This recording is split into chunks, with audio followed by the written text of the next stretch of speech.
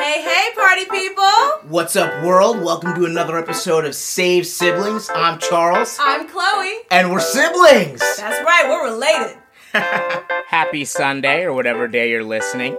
If this is your first time listening, welcome to the Save Siblings fam. Save Siblings is a podcast hosted by your favorite, or soon-to-be favorite sibling duo. And Save Siblings is our way of extending support that entertains, enlightens, and encourages. So do not forget to subscribe, share the podcast with a friend, leave a 5-star rating with a positive comment, check out SaveSiblings.com for more, and follow us on Instagram at SaveSiblings. All right, let's get to the show. Today, we are going to be discussing, does it require a team effort? You know, Chloe and I were speaking the other day about how we look back at times in our life when we felt like we had to do it alone. But as soon as we brought other people into the process, things just exponentially grew and got better.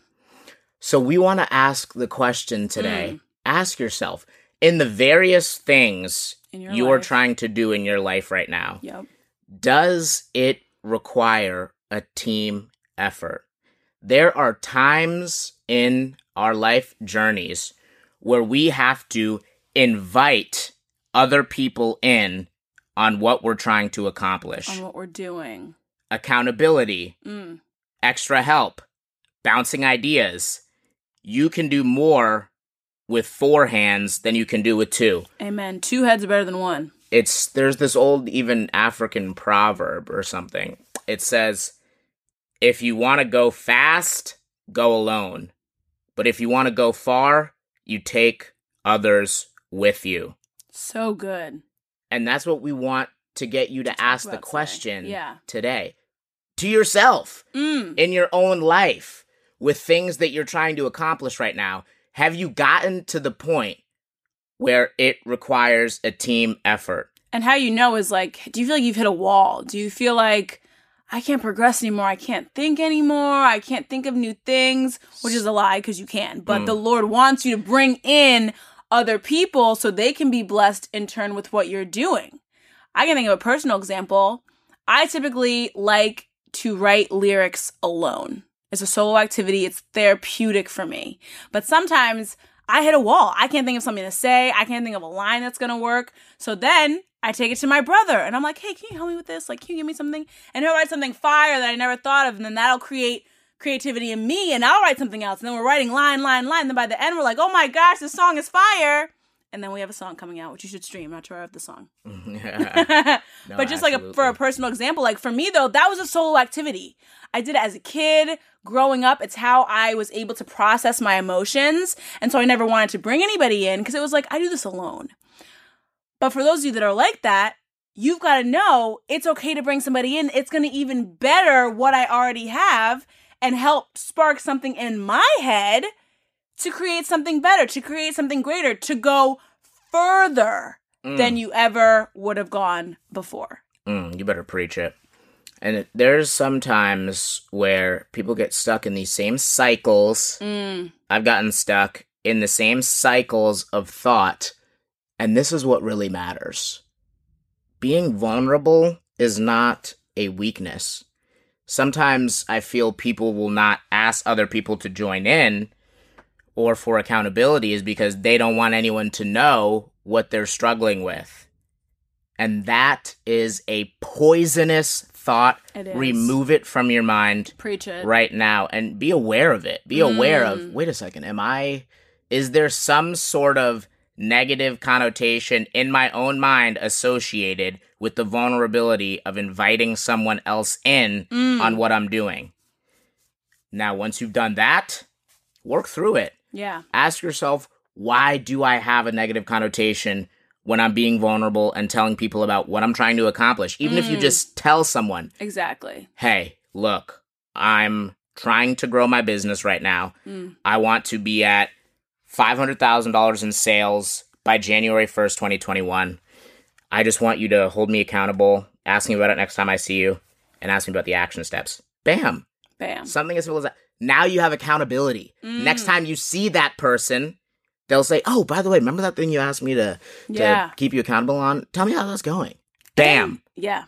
And then it can lead to further things of you adding more people on.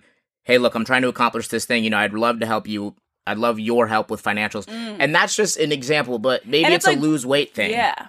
Tell someone, hey, look, I want to lose 10 pounds. I need you to keep me accountable, et cetera, et cetera. But it's the absolute difference in getting where you want to be and staying where you are. Exactly. Take others with you. And when you bring it up, it's like you're also kind of believing it because you're saying it to somebody. We sit with things in our head and we're alone in them. And it's like there's no life happening there. There's no affirmation happening because we're not telling anybody. And that's what the enemy wants. He wants you to sit there and not grow and be stagnant. And then you kind of get bitter in that. But it's like, you didn't reach out and tell somebody. And some of you, it's not your fault. You grew up, and maybe when you were vulnerable, it was received with backlash. Or it was received with animosity or anger. So then as you grew up, you thought, I can't be vulnerable. Someone will get mad. I can't be vulnerable. Someone will react like this. And that's also a lie.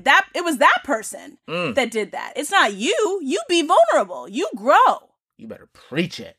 If you want to go fast, go alone. If you want to go far, you take others with you. Amen. All right, let's get to the Sunday Shocker. Roll that clip. And on today's Sunday Shocker, we have, he work in the city this morning.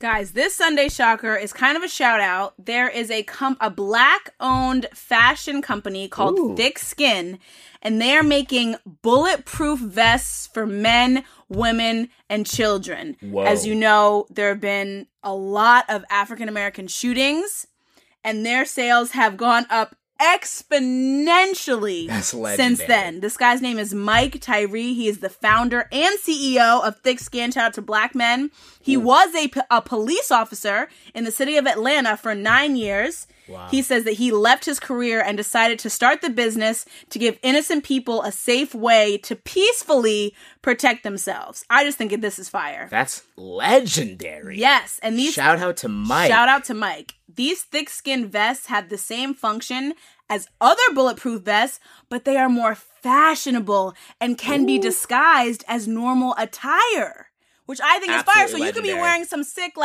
vest, some sick jacket, and it's bulletproof, but it looks fire. Yeah, that's so cool. So shout out to him. You're killing, right? And the shocker part of that is that the fact that we as Black people need to buy this. That's what's shocking to me. That I need to buy some fashionable bulletproof attire because cops are going to come out here and shoot me for nothing? And y'all can't say this is an this was a cop. He was a cop, a Black cop. The other thing that's shocking is the innovative thinking. Yes. You go. You that's go. legendary. He's like, I see a problem. I love that. And I have a solution. I'm going to create this product. So shout out to Mike. You're awesome. We support you. Thick Skin, Black-owned company. We're here for it. We support it. We're about it. You better preach it. Yeah. All right, party people. Do not forget to subscribe. Do it. Share the podcast with a friend. Do it. Leave a 5-star rating with a positive comment. Check out SaveSiblings.com for more. And follow us on Instagram at SaveSiblings. And don't forget to read your Bible.